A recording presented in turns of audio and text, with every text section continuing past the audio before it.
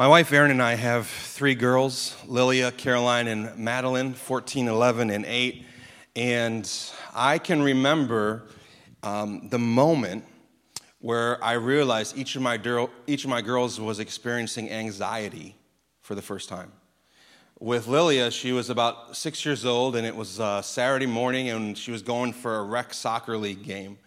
And I was holding her hand, and we were walking out in the field, and I looked down at her, and she looked at me, and I saw tears filling her eyes. And I said, Lilia, what's wrong? And she said, I'm nervous.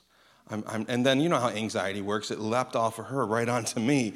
And then I was anxious. Have I put too much pressure on her? Is this my fault? And I remember that moment. With Caroline, it was a few years ago. We were watching a documentary about the Thai soccer team that was trapped in the caves.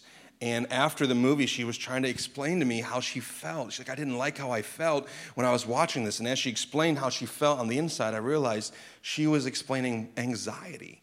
And I told her, I said, that's anxiety, that's worry. And she's like, I've never felt that before. And I was like, oh man, I felt so sad. And then Maddie, our 8-year-old, recently told Erin and I that whenever she goes to gym class at school, she feels butterflies and cramps inside her little belly. Because she gets nervous because in gym class she has to stand up straight in her walker. And if she slouches, they tell her to stand up straight, and she is feeling anxious. And there's so many things I wish I could save my girls from. There's so many things I'm sure you wish you could have saved your children from. But out of all of them, anxiety is one of the things I wish I could save them from. We live in an age of anxiety. And there's a lot of reasons why.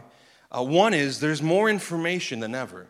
The amount of information that we have is incredible. You know, in the turn of the century, the turn of the 20th century, 1900, the knowledge that the world possessed, the world's knowledge, they did a study, and the world's knowledge was doubling at a rate of every 100 years. So every 100 years, the world's knowledge was doubling. By 1945, it had shrunk to every 25 years, the world's knowledge doubles. 1982, it was as short as every 13 months, the knowledge of the world doubles. And now, it's every 12 hours. Every 12 hours, the world's knowledge doubles. We have more information than ever and less clue on what to do with it. This information is not always helping us, is it? You jump online and you have a few symptoms and you type it into WebMD and you start planning your funeral. You're like, I'm going to die. We have advancements in technology that they help us, and in many ways they extend our lives, but they give us things to worry about that we never could have dreamt up years ago. The damage that we can do to other nations with a push of a button from a distance didn't exist many, many years ago. We worry about things that we used to laugh about, like robots, right? Like fighting robots used to be a funny plot line in a movie, and now it's like, is this our future? Are we going to be fighting robots someday? We live in an age of rage and division where everybody's drawing lines and choosing sides and tearing down people. And then we have unprecedented access to each other through social media, thinking that would give us greater community, but all it's given us is a more readily opportunity to compare our lives to other people's lives, to see all the wonderful things they're doing and all the great moments they're having and feel like we're missing out on things. And so when you add all that up, sociologists and psychologists say we are living in a time of unprecedented anxiety and worry. It's one of the defining marks of our times. And in this morning's passage, as we're preaching through the Gospel of Matthew, we get to Matthew chapter 6, and Jesus has some really powerful things to say about worry and anxiety. So if you're here this morning and you can relate to worry and anxiety, which, let's be honest, it's all of us, then Jesus has something to say to you this morning. And he shows us in this passage that we're going to read where our worries come from. And we're going to see that they come from blurry eyes, hurried lives, and disordered hearts. Blurry eyes, hurried lives, and disordered hearts. Matthew chapter 6, beginning in verse 25, Jesus says, therefore I tell you, this is part of his Sermon on the Mount, do not be anxious about your life, what you will eat or what you will drink, nor about your body, what you will put on. Is life not more than food, and the body more than clothing? Look at the birds of the air. They neither sow nor reap nor gather into barns, and yet your heavenly Father feeds them. Are you not of more value than they? And which of you, by being anxious, can add a single hour to his span of life? And why are you anxious about clothing? Consider the lilies of the field, how they grow. They neither toil nor spin. Yet, I tell you, even Solomon in all his glory was not arrayed like one of these. But if God so clothes the grass of the field, which today is alive and tomorrow is thrown into the oven, will he not much more clothe you, O you of little faith? Jesus says, do not be anxious, which, by the way, is the most cruel advice you can give to an anxious person if you have nothing else to say after that. You have now made them anxious about their level of anxiety. You've made it worse for them. But thankfully, Jesus doesn't stop there. And after he says, do not be anxious, the next verb he uses is the verb look. Look at. Jesus is concerned that in our anxiety and worries, there's something we won't see. There's something we'll miss, or there's something we won't see correctly. I wear contacts.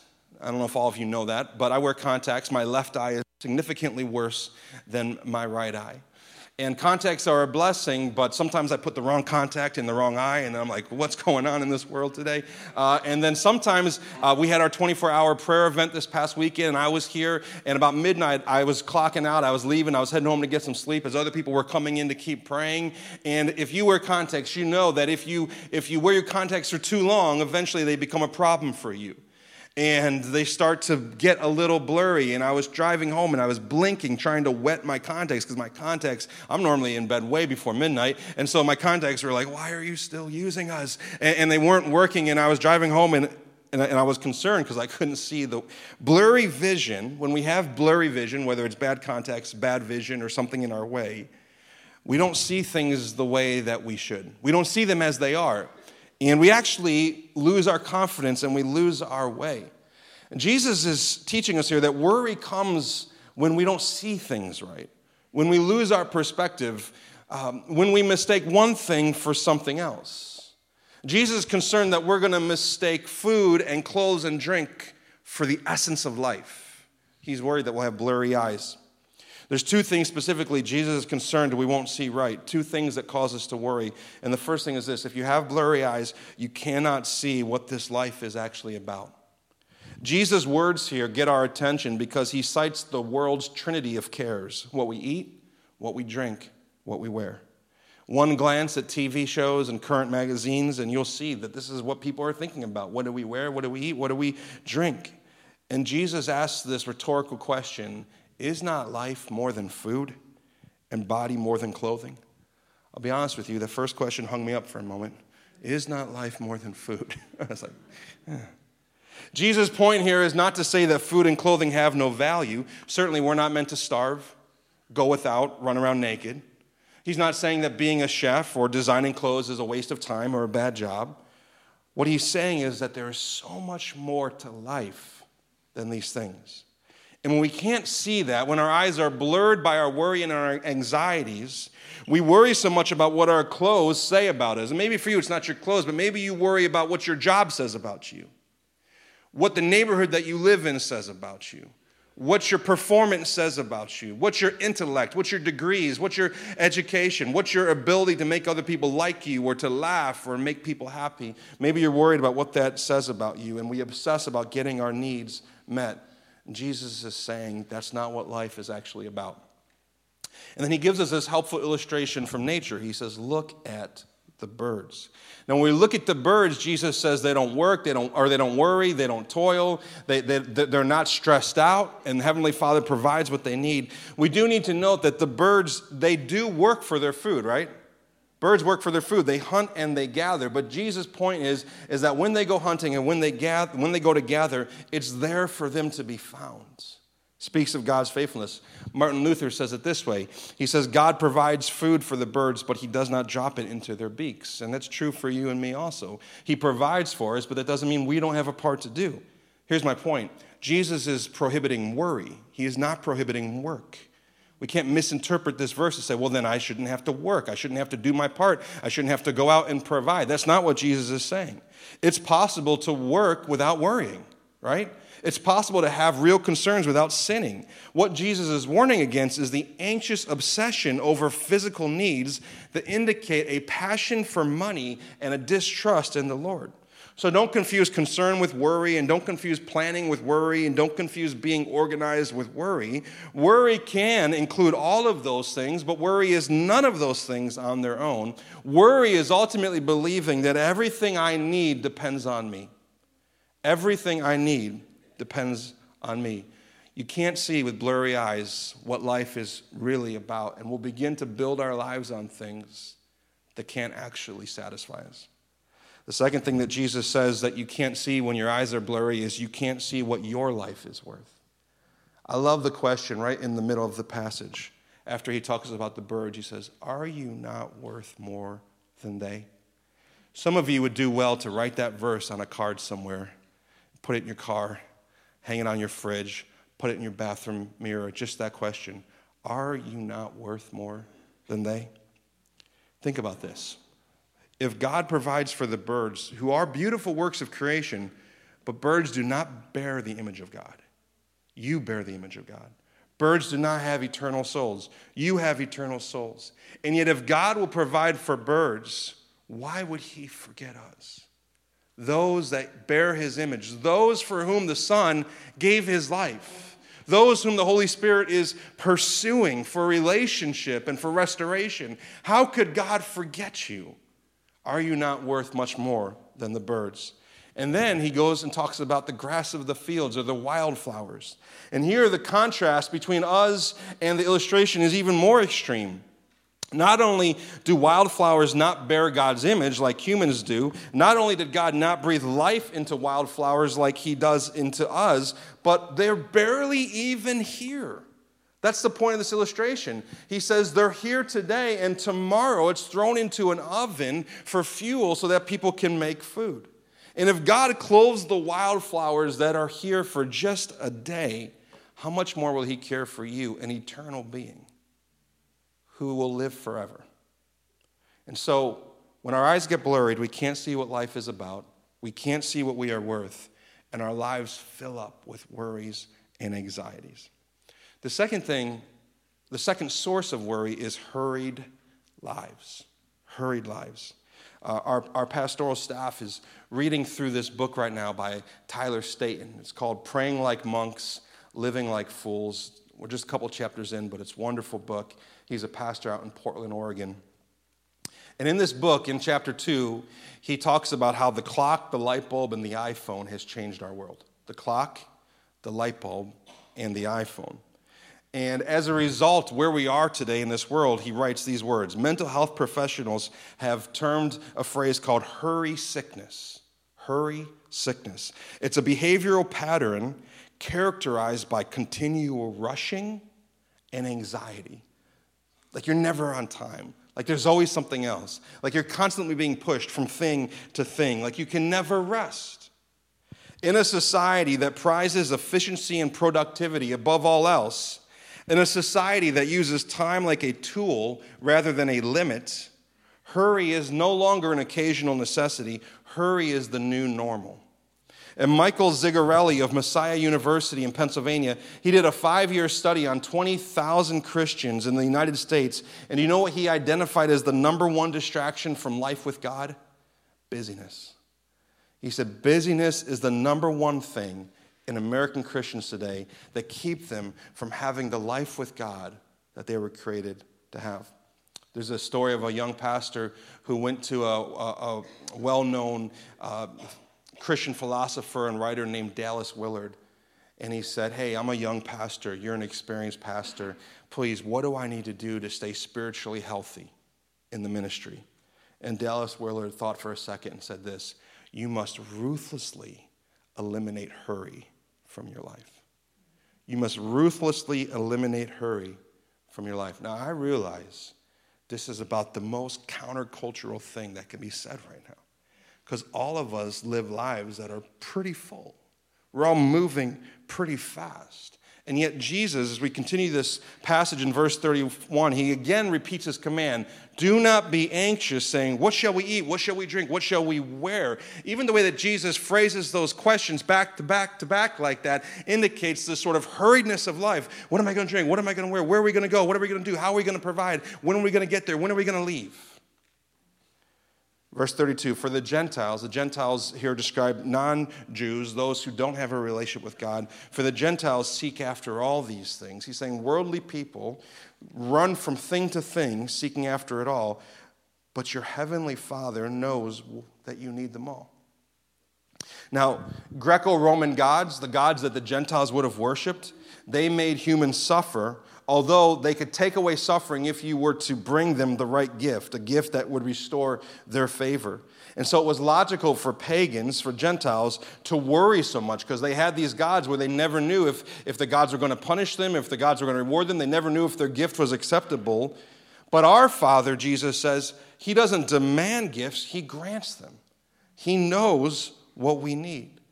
And yet we live these lives at these paces that are unsustainable. My friend, Pastor Doug Fields, told me years ago, and I've never forgotten this, a busy life is no cure for a dry soul.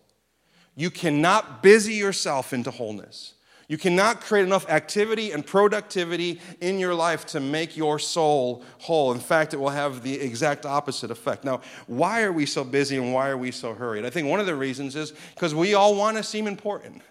I tell you how many times I walk into meetings with other pastors and I'll walk up and I'll say, hey, pastor, how you doing? How's everything going? And 90% of the time the answer is this, we're busy. We're so busy. I'm so busy. I thought it was just a pastor thing, and then I started interacting with people who aren't in local church ministry, my daughter's friends' dads through sports and stuff, and I'd have the exact same conversation with them. How's life in your work? How's work in insurance and sales and banking and education? And every single person, same answer. We're so busy, so busy. Why do we answer that way? Well, partly it's probably true. But also I think sometimes we wear busyness like a badge. I'm busy, don't you know? That means I'm important. I'm doing stuff. I'm getting stuff done. And Jesus asked this somewhat funny rhetorical question in the middle of the passage. He said, which of you, by being anxious, can add a single hour to the span of their life? Now, actually, in the Greek, there's a lot of debate about how to translate this verse because there's two different ways you can translate it, and both actually make sense. One says, the one we just read, which of you, by being anxious, can add an hour to your life? Can your anxiety make you live longer? Ridiculous, right? We know not. But there's another way of reading this question, which is a little more tongue-in-cheek, and it's this. Who of you, by being anxious, can make yourself any taller? Can cause yourself to grow through your anxiety? And Jesus, I almost think it's that one, because I can see Jesus with a twinkle in his eye just kind of saying, you can't grow yourself through your anxiety. You can't make yourself anybody in the room wish they were just another inch taller? Anyone kind of stand on their tiptoes when my daughters all want to get a little bit taller, right? And Jesus is saying, which of you, by being anxious, can make yourself taller? But we're busy because we think it will accomplish so much, and yet we can't change anything really. Another reason why we're busy, I think, is we want to be productive. We believe that our worth is determined by what we produce. We live in a world where our identity is around our work. Usually the first or second thing we let somebody know about ourselves or we ask about someone else is, what do you do for work, right? It's a very important thing. And then also I think, this is a big one, sometimes we're busy because we want to live distracted lives. We want to live distracted lives. We want to make our lives noisy so that we don't have to be alone with our own thoughts. We want to make our lives full so we forget how unhappy we are apart from all the things we do, how unsatisfied we are apart from all of our responsibilities. And when we live this way, what happens? We worry. The hurried life leads to worry because we're never sure if we've done enough. And we're worried about getting to the next place. And I realize that all of us live lives where there are expectations and deadlines and things that have to get done. But you can live a full life and not have a hurried heart. That's what Jesus is teaching here. And your life, for the most part, I'm not trying to speak to everyone's life because some of you have responsibilities that you're not fully in control of, but for the most part, we are as busy as we would like to be busy. We make our own decisions. We do the things that we do. And so we have to be mindful of the hurriedness of our lives, asking ourselves, have I done enough? Am I important enough? What's next? How do I prove my value, prove my worth? How do I stay busy so I don't have to think about my life? And Jesus is calling us out of that life. He's saying it will lead to so much worry and anxiety. You know, even our spiritual habits can become a hurried thing. Anyone relate to that? Hurry through your devotionals. Hurry through your prayer lives.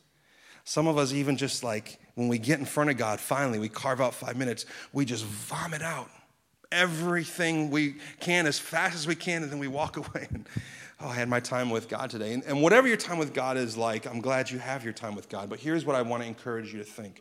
What does it mean to slow down and be with God? There are a few things I've already heard from people who were here. We prayed in this space from 6 p.m. on Friday to 6 p.m. yesterday. 24 hours continually, people were in this room praying. It was incredible. I've already got about 10 emails of saying, here's what it meant to me to be here and pray. But one of the number one things I keep hearing over and over is, I just needed to stop for an hour. I just needed to rest. I just needed to be still, and I haven't been still in so long. When's the last time you were still in God's presence for an hour? You don't have to come before God and perform. Prayer is not performance. Prayer is presence. It's just be present with him. We're going to do this more often, maybe not the 24-hour thing, but we're going to create more times where people can come into this space and just pray. And some of you, the best thing you could do for your soul right now is to come into a space like this. Of course, it doesn't have to be this space. You can do it in other places, but there's something cool about being here. Some of you, the best thing for your soul would be to come into this place for an hour and just sit and just rest and just listen and just breathe and just be present with the Father. He wants to be present with you. And so we respond by being present with him. So blurred eyes, hurried lives, and then lastly, disordered hearts. Let's finish this passage. Matthew 6, 33 and 34 says, but seek first the kingdom of God and his righteousness, and all these things will be added to you. Therefore, do not be anxious about tomorrow. Tomorrow will be anxious for itself. Sufficient for the day is its own trouble. Now, if you've been around Trinity at all for a while, you know that Matthew 6:33 was the life verse of my dad, Pastor Tom, who co-founded and planted this church with my mom, Pastor Eun-hee. In fact, if you're new, you might not know this, but Cafe 633 is named after this passage, Matthew 6:33. And this verse was my dad's life verse and really is a life verse, I believe, for this church. Seek first the kingdom of God and his righteousness, and all these things will be added. And Jesus here is saying that the number one cause of worry is you have a disordered heart.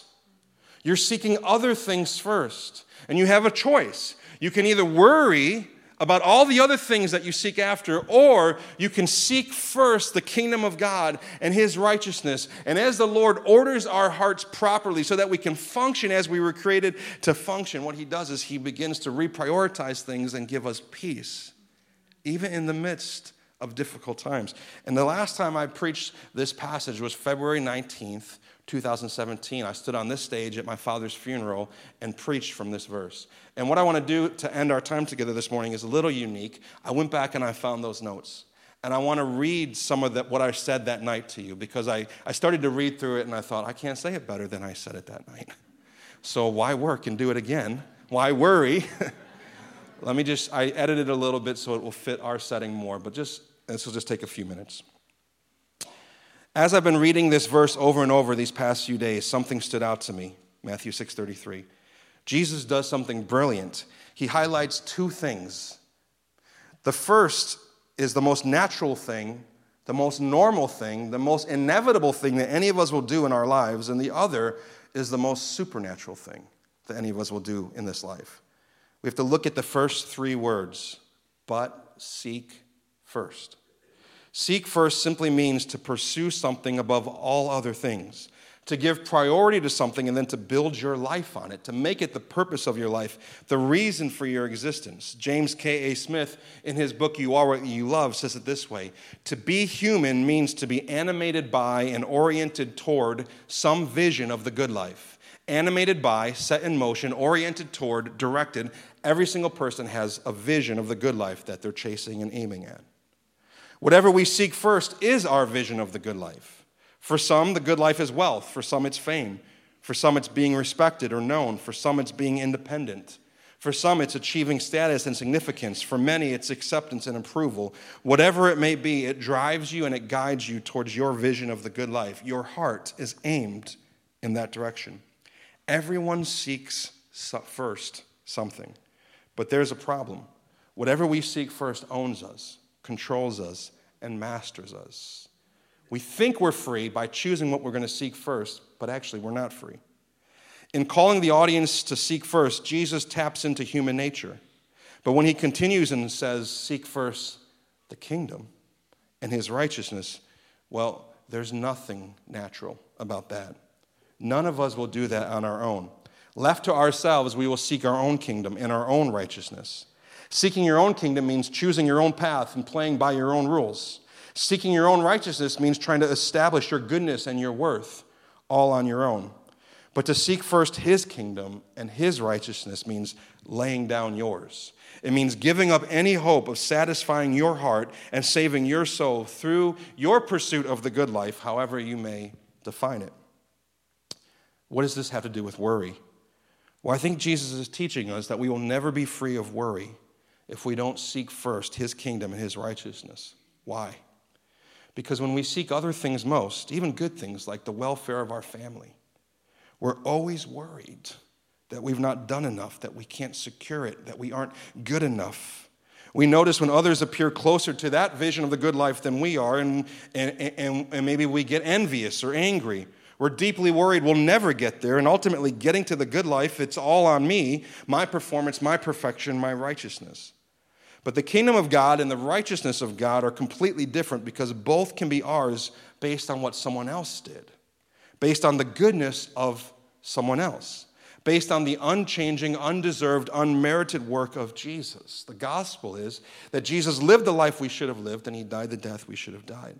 So for followers of Jesus, if you're here this morning and you're a Christian, the vision of the good life is the kingdom and the righteousness of God. Let me say it simpler. The vision of the good life is Jesus. Jesus then goes on to say, seek first the kingdom and the righteousness, and all these things will be added unto you. Well, what are all these things? Some people might ask, what do I get out of this? Well, it's not wealth. If you read this passage, Jesus says, don't store up treasure here. The whole passage is about don't be consumed by money. It's not health. If it was health, I wouldn't have preached this at my father's funeral. It's not power. It's not influence. It's not fame. Which begins to make us wonder, is there something better? Is there something better than those things? What if all of these things that Jesus talks about includes things like this? Rest for our souls. Peace for our anxious minds. Contentment in a world that is in a race. And real hope in any situation. This is what it looks like to seek first his kingdom and his righteousness. One final thought from Matthew 6:33. If you seek other things first, whatever it is you seek, then when your day comes, I was at 2 funerals this weekend. We hosted one here on Friday. I led one for Marianne Dunsford's husband yesterday. We're all going to have that moment, by the way. You know that, right? We're all headed there. When you die, you can't take your vision of the good life with you into the next life. And it won't be waiting for you there. The power, the pleasure, the control that you worried about, that you chased, that you pursued, that you were seeking first. When your time comes, you can't take it with you, and it won't be waiting there for you. But here's the exception. If your vision of the good life is Jesus, then the moment you breathe your last and open your eyes on the other side of eternity,